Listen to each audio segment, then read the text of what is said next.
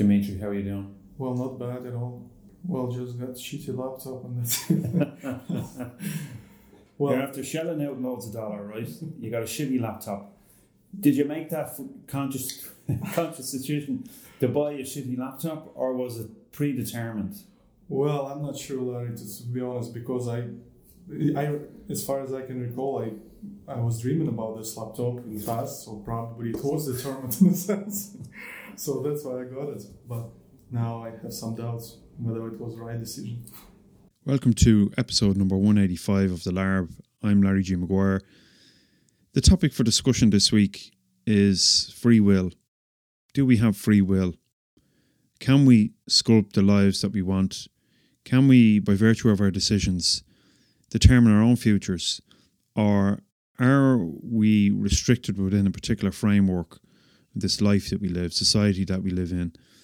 Do others, in fact, have more of an influence over the direction of our lives than our own conscious thought?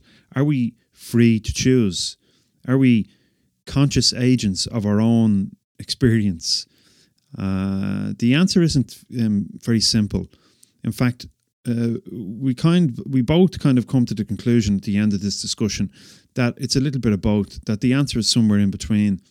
It's like a wheel. As one side goes up, the other side goes down, and that both the ability to choose our own direction and the influence of external forces, etc., on our direction arise mutually, perhaps. See what you think.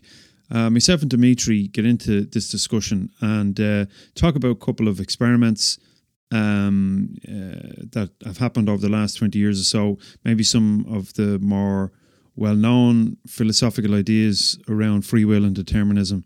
The audio quality is probably not 100% in this recording. We did it in a study room in DVS, which wasn't great for audio, but however, it's okay, and I tidied it up a little bit. I hope you enjoyed the discussion. If you have any comments or otherwise to make, feel free to get over and visit the show on anchor.fm/The LARB, and you can actually call in and leave your comments, and I can publish them in future episodes or in response to this particular episode. So hopefully see you over there. Otherwise, you'll get the show on iTunes, Spreaker, SoundCloud, Spotify, everywhere good podcasts are played. And I should also add that if you like what you listen to, if you enjoy the material that I create here, please consider becoming a patron of the show. Keep ads off the show, help me create more time to make more stuff like this. And you can become a patron from as little as $1 a month. Patreon.com/Larry G. Maguire to support the show. So enjoy this little piece of audio, and I'll see you on the other side. All right. So I wanted to talk to you about this whole idea of us being conscious agents, makers of our own lives, or are we just observers of this whole thing kind of happening out beyond our waking consciousness, right? Maybe this whole idea of free will or determinism comes from a religious basis or an idea in an omnipotent God or something. I don't know, but what's going on with this question? What do you think? Well, this question is pretty old, as you know, it dates back to the ancient times, and it's still unsettled. And I think we are in no position today to no further along, despite all these clever people. Yeah. So we can just shed a light on what's going on and among the scholars, what argument they have on these questions, and seeing who people who will listen to us, probably decide for themselves. So what do you think then? Are you let's talk about it in real terms, you and me, right? There's a linear passage there. We have to come in, we have to plan our days, our weeks. There's this normal everyday life that's going on. Yeah. Are we really to believe that that's just all an illusion? Yeah, well, I think in scientific field, most scientists would say that no, I think there will be no free will and everything is determined, and that's how science works. We looking for causality, some events causing other events. So, but there's also hope that some philosophers, if you will, they try to protect this whole notion of free will. And the most famous probably was Thomas Reid in 18th century, there was an idea at the time that we are all collection of senses, those perceptions and all those thoughts, and nothing else. And there is no self. Probably there's something which is akin to Buddhism, probably. So what am I then? What's this thing so I call me? You're just bundle of emotions, if you will. So right, nothing else. So, and they pretty much hold on to the determinist point of view. But this guy, Thomas Reid, he says, no, I'm not buying it. I have experience that I feel that there is some self, some ideas, some agent who have these senses, who have these emotions. So when this self, he takes actions and takes the decisions and he decides what to do. And it's not determined in any sense. So it was classical agent causation hypothesis. And did he have anything to say about when that entity comes into being? Because he said it's pure experiential. We all feel like we have the self, so we can't deny it. So it should exist then. So what about when I'm 3 months old or 2 months old? Well, that's already a deeper question. And it comes up to the question of identity and all this, and it's actually even broader question. I hope we spend a lot of time just trying to answer that question as well. But I'll keep you here all day. So but his basic point was there is a self, and this self can actually make choices. So and he didn't buy the idea of determinism. And actually, the other guy, our contemporary in 20th century, is Charles Campbell, said, well, he allows some kind of determinism. And he said that, of course, we have experience, past experience, and probably it influences us and our genes, our parents, how they nurtured us. But still, we have this ability to do otherwise. So if you, for example, want a cup of coffee, so yourself, it can decide that I don't want this cup of coffee. So, and that's what he considered free will. So let me get into that aspect of it a little bit.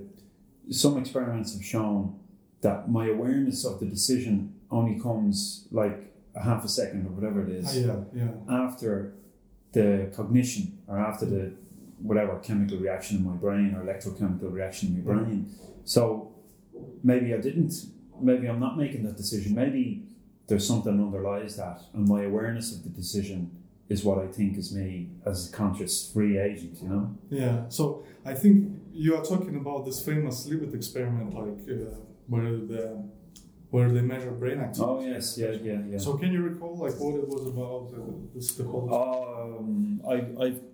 I heard a little bit about it. I don't know. I remember there was I think.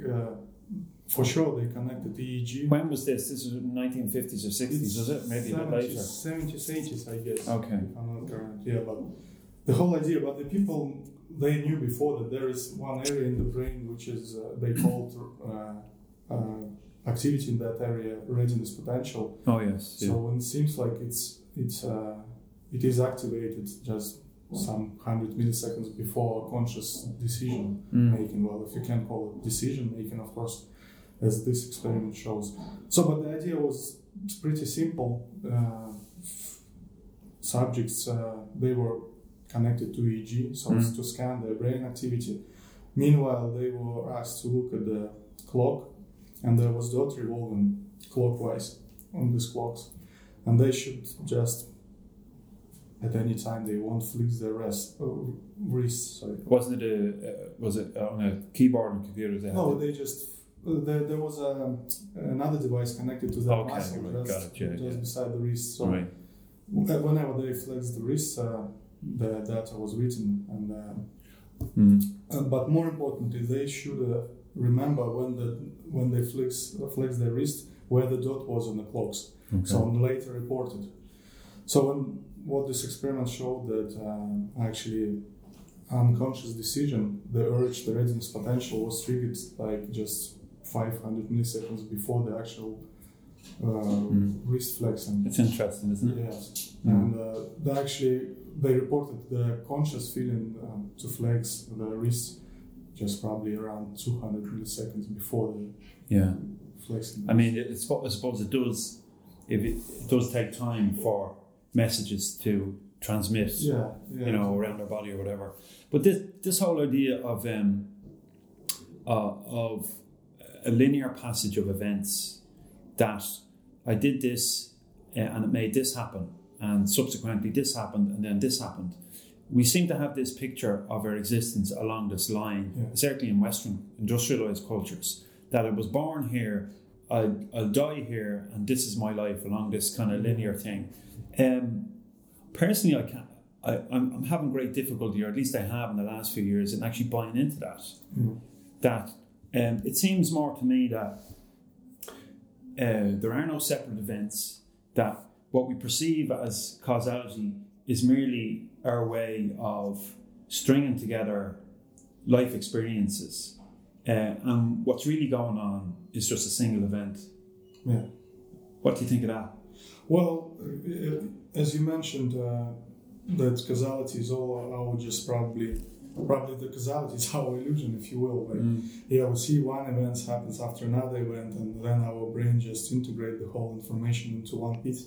But this idea is not new, actually. As I mentioned before, the Thomas Reid, who came up with this idea of agent causation and free will, the whole notion of free will, he said that actually our experience that we are causing decision actually lies in the idea of determinism, because if we cause a decision, that means everything is caused. So he meant what he meant by that actually the idea of determinism comes next, like it was later invented than the free will itself, the idea of free will.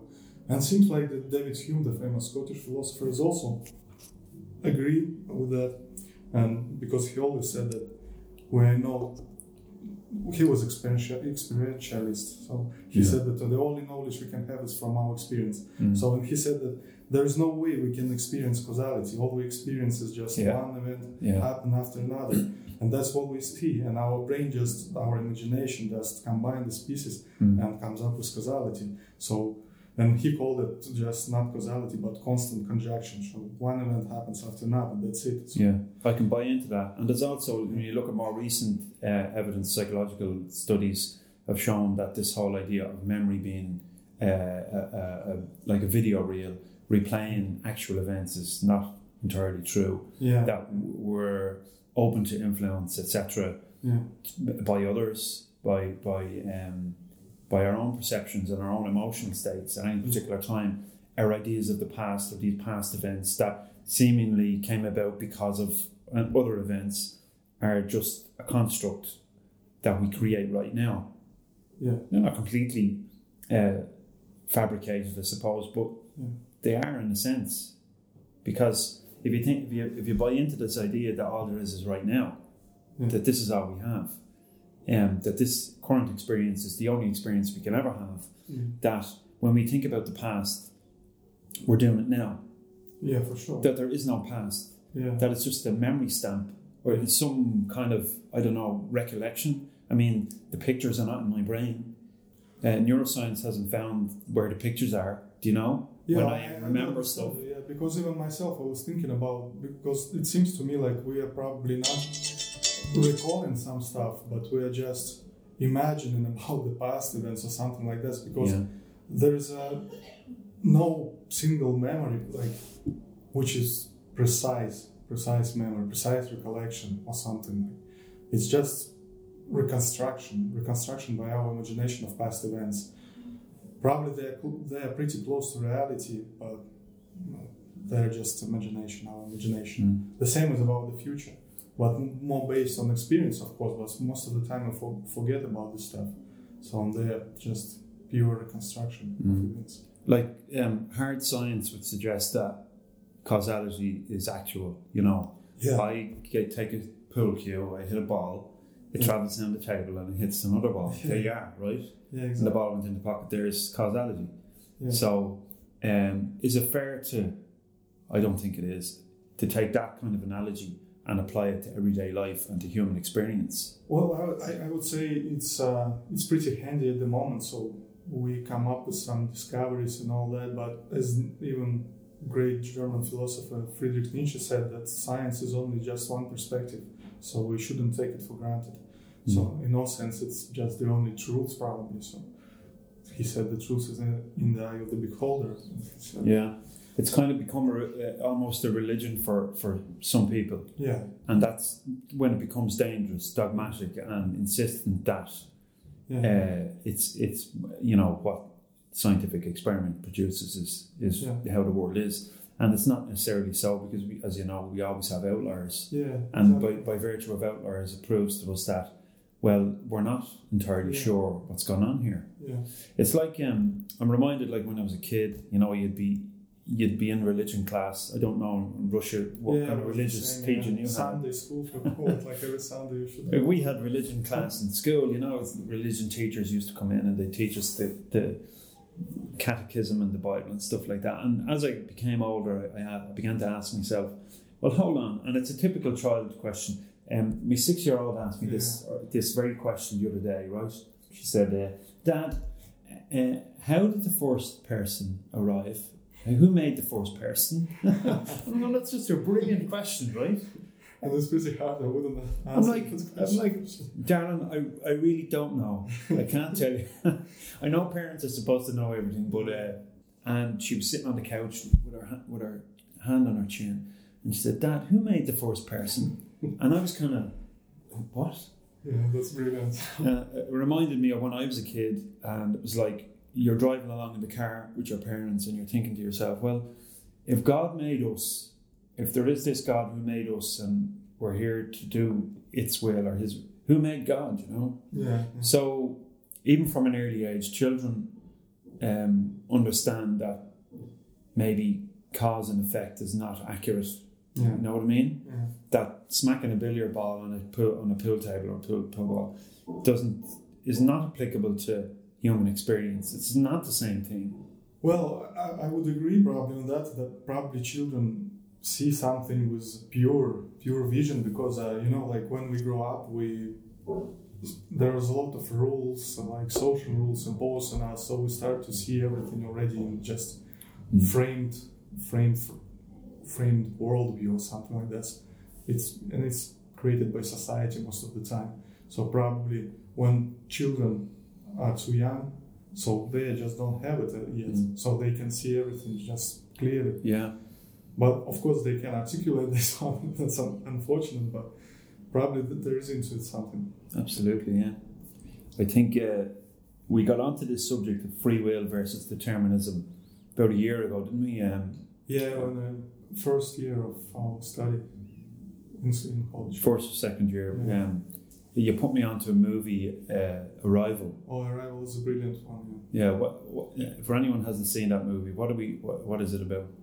Well, actually, the plot is pretty simple. The aliens arrived, no fuss, nothing, quietly, just parked above the Earth, just a few meters above the Earth. Well, not the Earth, above the soil, the ground. And then two scientists came into contact with them and started learning their language. And the two ideas actually intertwined there. That was the idea of the determinism actually, and the idea of how language frames our thoughts. And both are beautifully depicted in this movie. Actually, I was amazed. Like, I even read the novel the next day. It's also brilliant. So, and yeah, they show like during the progress of the movie, as soon as the main character of Amy Adams, she was learning the language of aliens, and she became able to see the future. Actually, because she started to think differently about the time. So there you are, right? That they tackled this idea that time was malleable, that it wasn't fixed and linear. It was movable, and you could move with it in and out of. But she had. So she kind of fall out of the linear time frame, and she was able to see the whole life just at a single moment, if you will. Yeah. And well, the funny thing, which related to this topic, is that after she saw this future, she couldn't do otherwise. Actually, she was determined, to go this path. because it was optimal way. And that's funny because in the movie they didn't mention that actually the physicist who was working with her, he came up with a different conclusion as well, because it all was tied up to the physics and famous refraction law, refraction of the light in the water in this particular scenario. And it's called,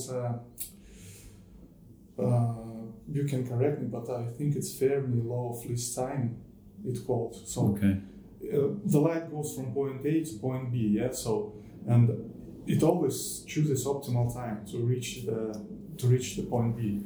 So that means he knows where the point B already. So he knows the future in a sense. Yeah. So, and that's why the light got fractured in the water, because he knows that the optimal way, the fastest way to go to the point B, if you look into the future, it will take that find line. out the density of the water and what's not. It will take this particular path and it will be optimal. So, and we, as this movie show, always choose an optimal pathways as well. Yeah, like you could say from looking at someone's behaviour. Yeah. Like let's say take an extreme example. I'm an alcoholic, right? And I don't know how to break out of my alcoholism. It's easy for me to continue with the behaviour because it's been established for so long. And my brain is literally wired to go to the bar and drink for as long as I can. Yeah. And it's, even though I know it's killing me, I can't stop because I've basically built myself, or maybe life experiences have pushed me towards a particular direction of my experiences, and I can't get out of them because of that need for the brain to work optimally. I don't know, maybe that's a silly example. But. No, it's a great example actually, because it falls under the category of the so-called compatibilism, and they actually offered the same example as you did. So what's the story is like they were looking like how to combine determinism and free will. So can these two be actually not just separate things, but two ends on a spectrum, maybe. Together, yeah. So, for example, you admit some kind of determinism, but also have free will. You can decide. You have your own decision. And what they come up with, as you said, like, for example, you have desire to smoke, and then you have this desire to quit or not to quit smoke. And that what one guy whose name was Harry Frankfurt, he told, that is free will. So it doesn't matter what you decide. You have this kind of thought in your head that you want to quit or not quit smoking. So you have desire about your desire. He called it second order desire. Okay. And that's actually proof that we have free will in a sense. Okay. We can, because like it was built on the classical compatibilism, when they say like all our past events eventually influence us. But at this moment, if we don't have external constraints, we can decide whatever we want to do. But they say, like, listen, wait a minute, what about animals? They don't have external constraints. Like, do they have free will then? Eventually, well, apparently not. And then Henry Frankfurt say, yeah, but animals do not have second-order desires. They don't just think about they are wanting to hunt or something like that, Maybe they don't have... Of course, we don't know in the first place. We don't know, yeah. So hence I use the word maybe. Maybe they are undisrupted.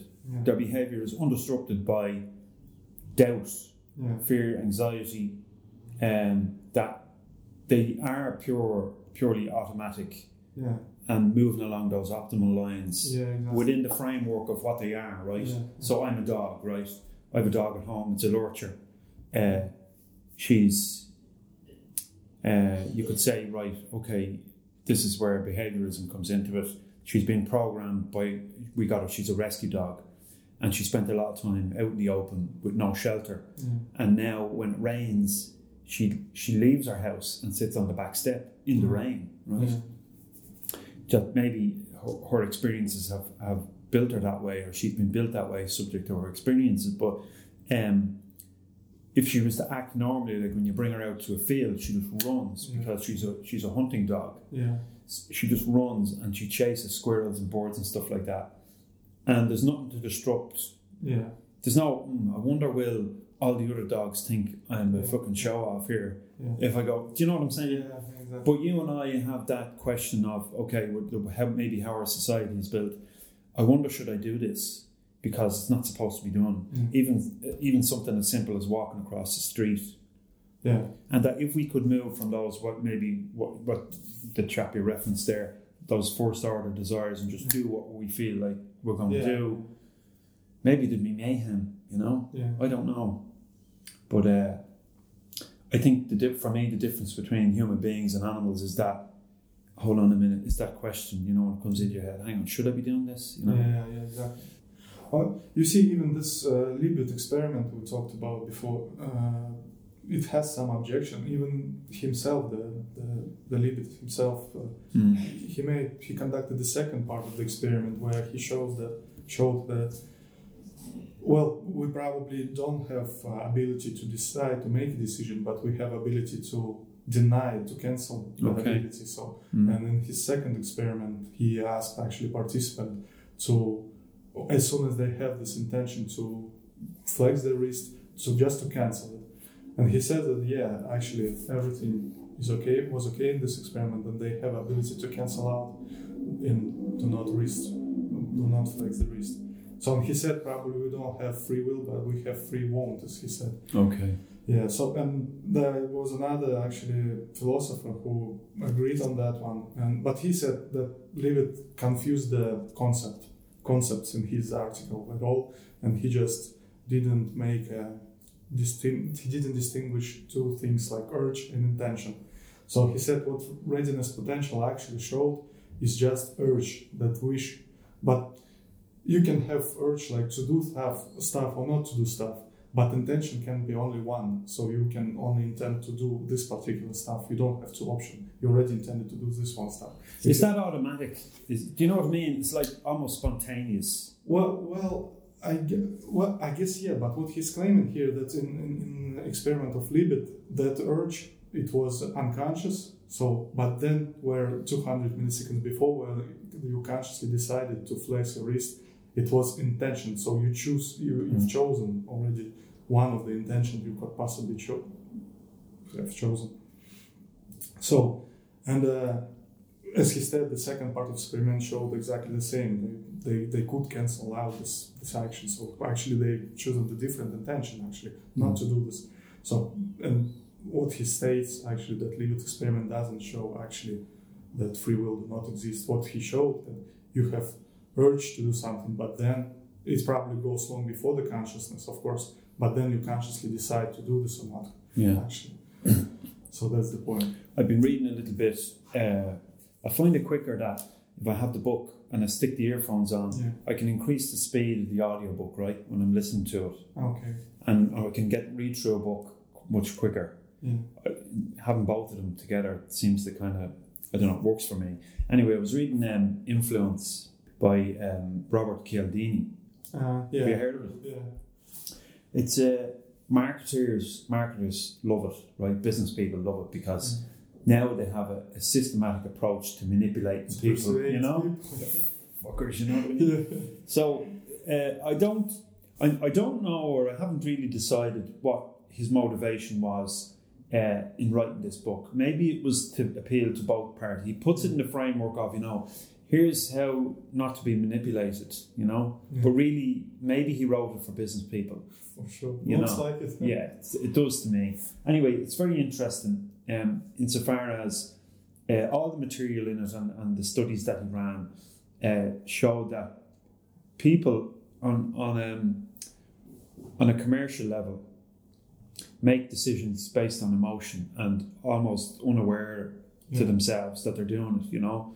Like they're particularly open to certain persuasive tactics, and that would lead me to conclude that in certain respects, our lives are determined, by other people, by governments, corporations, social media giants, technology creators, all of these organizations who want to get what they want.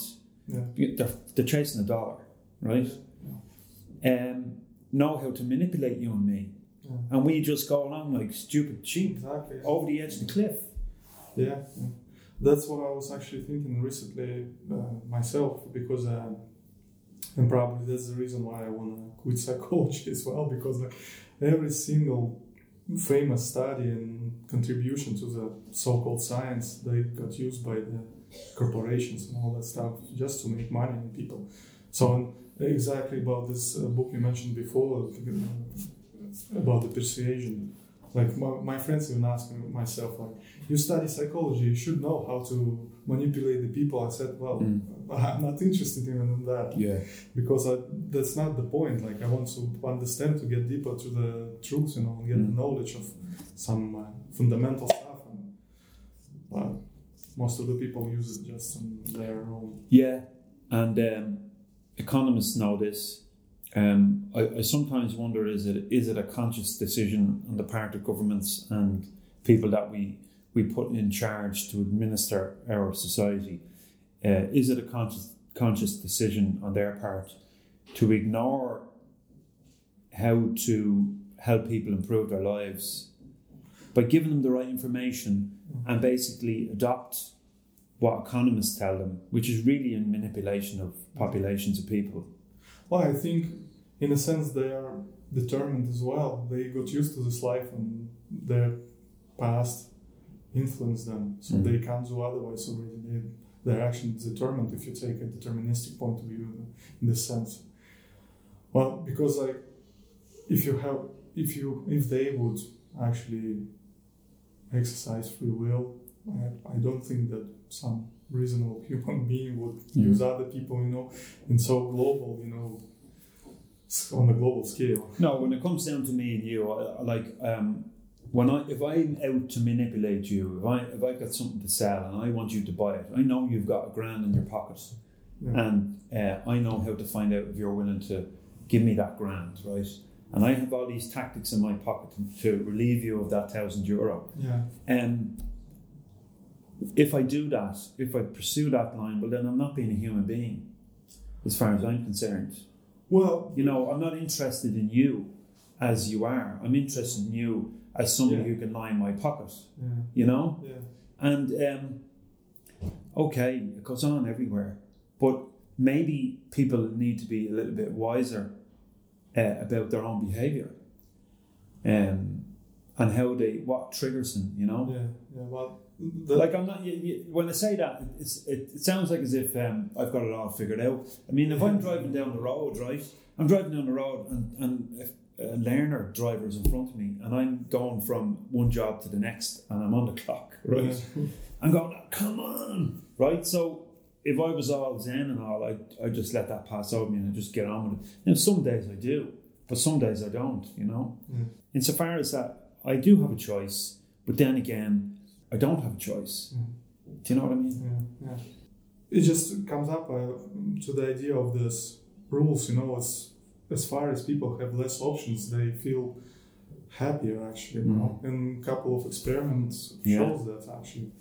So basically, and take a look, the rules around the laws, they are so strict now.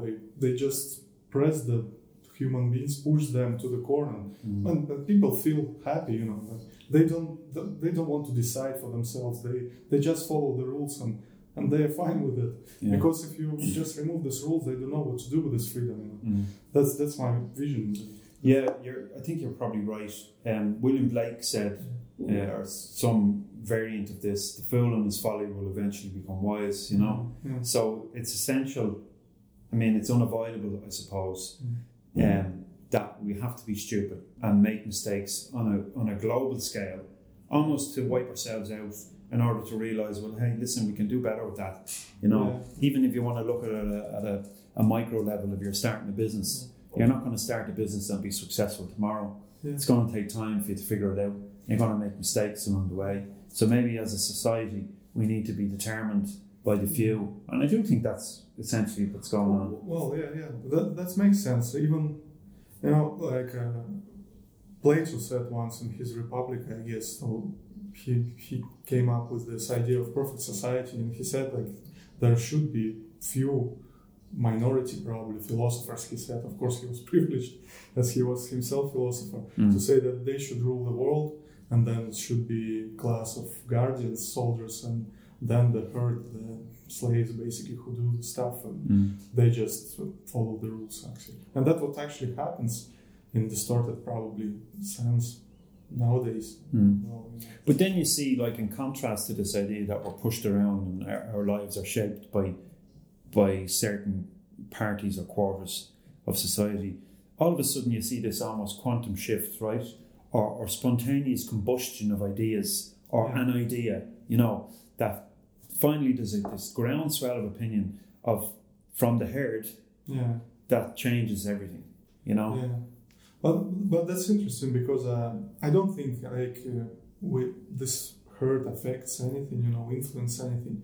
Well, of course, if you take minorities and women's movement, they have some kind of power and made some changes in societies. But I mean, overall, the picture, like, the herd does not decide anything, in my opinion, because in the same book, Republica, Plato said that if you give too much freedom to the people, just to the herd, it will lead you to the anarchy, and then it will lead you to the dictatorship, and that's what happened in Soviet, like in the beginning of the 20th century, people got more freedom than they could allow them. They knew what to do with. They didn't know what to do with, and we got Stalin. That's the perfect example. So, but isn't that like, you create a vacuum? There's another idea that nature abhors a vacuum, that when you take out the establishment, you could say the same in Ireland, right? The British were ousted. We got independence in 1921 from the British. Well, a kind of a Moria, kind of half independence, But anyway, we got independence, and all of a sudden the Brits were gone, and there was a vacuum. And then the church, that's the way I see it, the church filled the vacuum. They ruled the institutions. They ran the hospitals, the schooling. They influenced political decisions. They basically ruled the country in the absence of the Brits. And we had then this enormous trauma that came about as a result, and that really, maybe it's human nature to be pushed around. Maybe we need to be directed, like you said. We need the rules, Yeah. Well, it is, but I think that's actually interesting that we were talking about, mentioned the church and religion a couple of times, because the church itself not will withstand the arguments from philosophers, actually, the whole notion of religion.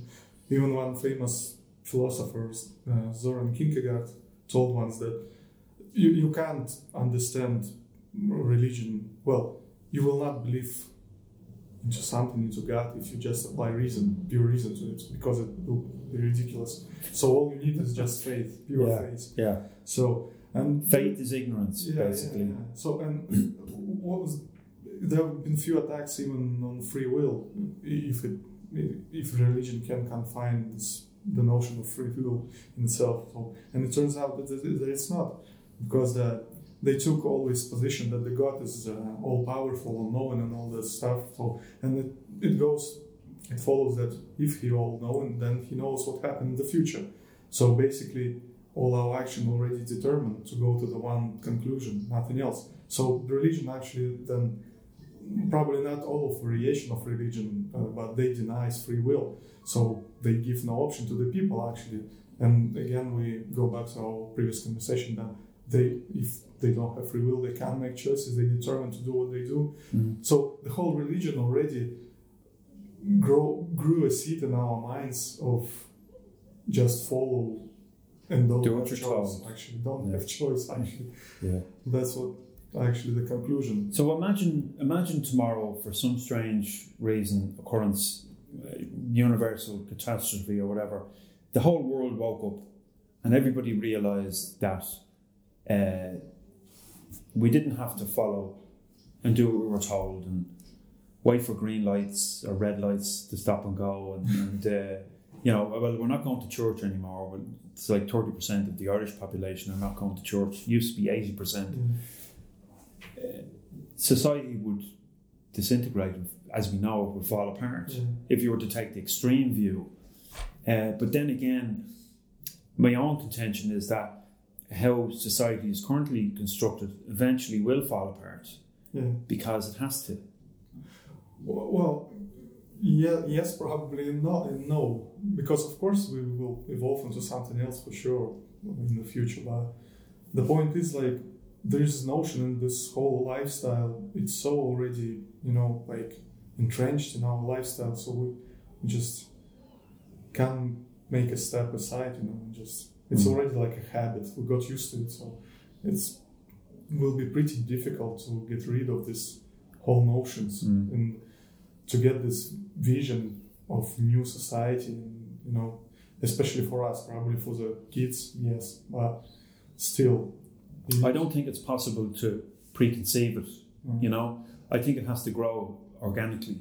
I think like it has done, but only, it's like the organism, it's like a gestalt entity, and it inherently knows what direction to go in. And once it messes up, or once its development is not optimal for the growth of this not only the species of human being, but I mean the planet as an organism, that it will shift in another direction, and it'll do it itself without our preconceived ideas, because we can have all these grand notions about how to construct a perfect society, but they don't work. They ultimately fail, Well, but I think there is also influence of this minority, rich minority who just don't let it happen. Probably that's the reason. They just look and decide, like, if they apply it or not, and if something goes apart with their decisions or their ideas of the perfect futures, they will just not let it go through.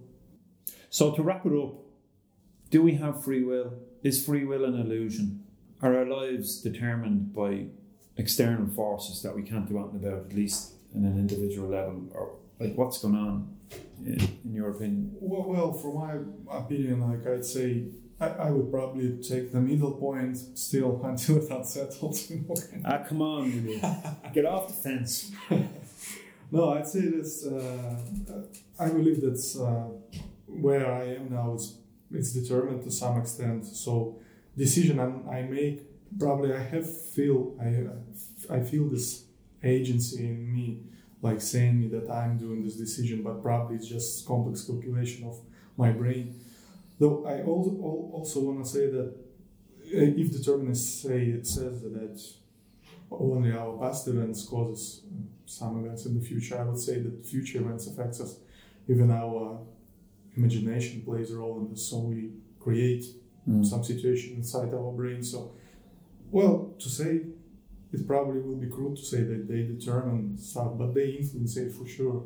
So I will go for we do have our choice in the end. So, and I don't want to take any side, determinism or free will, but something telling me that we do have this possibility to make our choice. My view is it's somewhat similar. I'm not a staunch believer in either. I used to be absolutely certain that I had free will, but then when we began to look into it 12 months or 18 months ago, I changed my mind, and then I was actually I became a determinist for a short period, even if it was only for a couple of weeks. But what I've come to the conclusion about this whole question is that there's momentum in thought and behaviour, and behaviour influences thought, and thought influences behaviour, and it all happens now.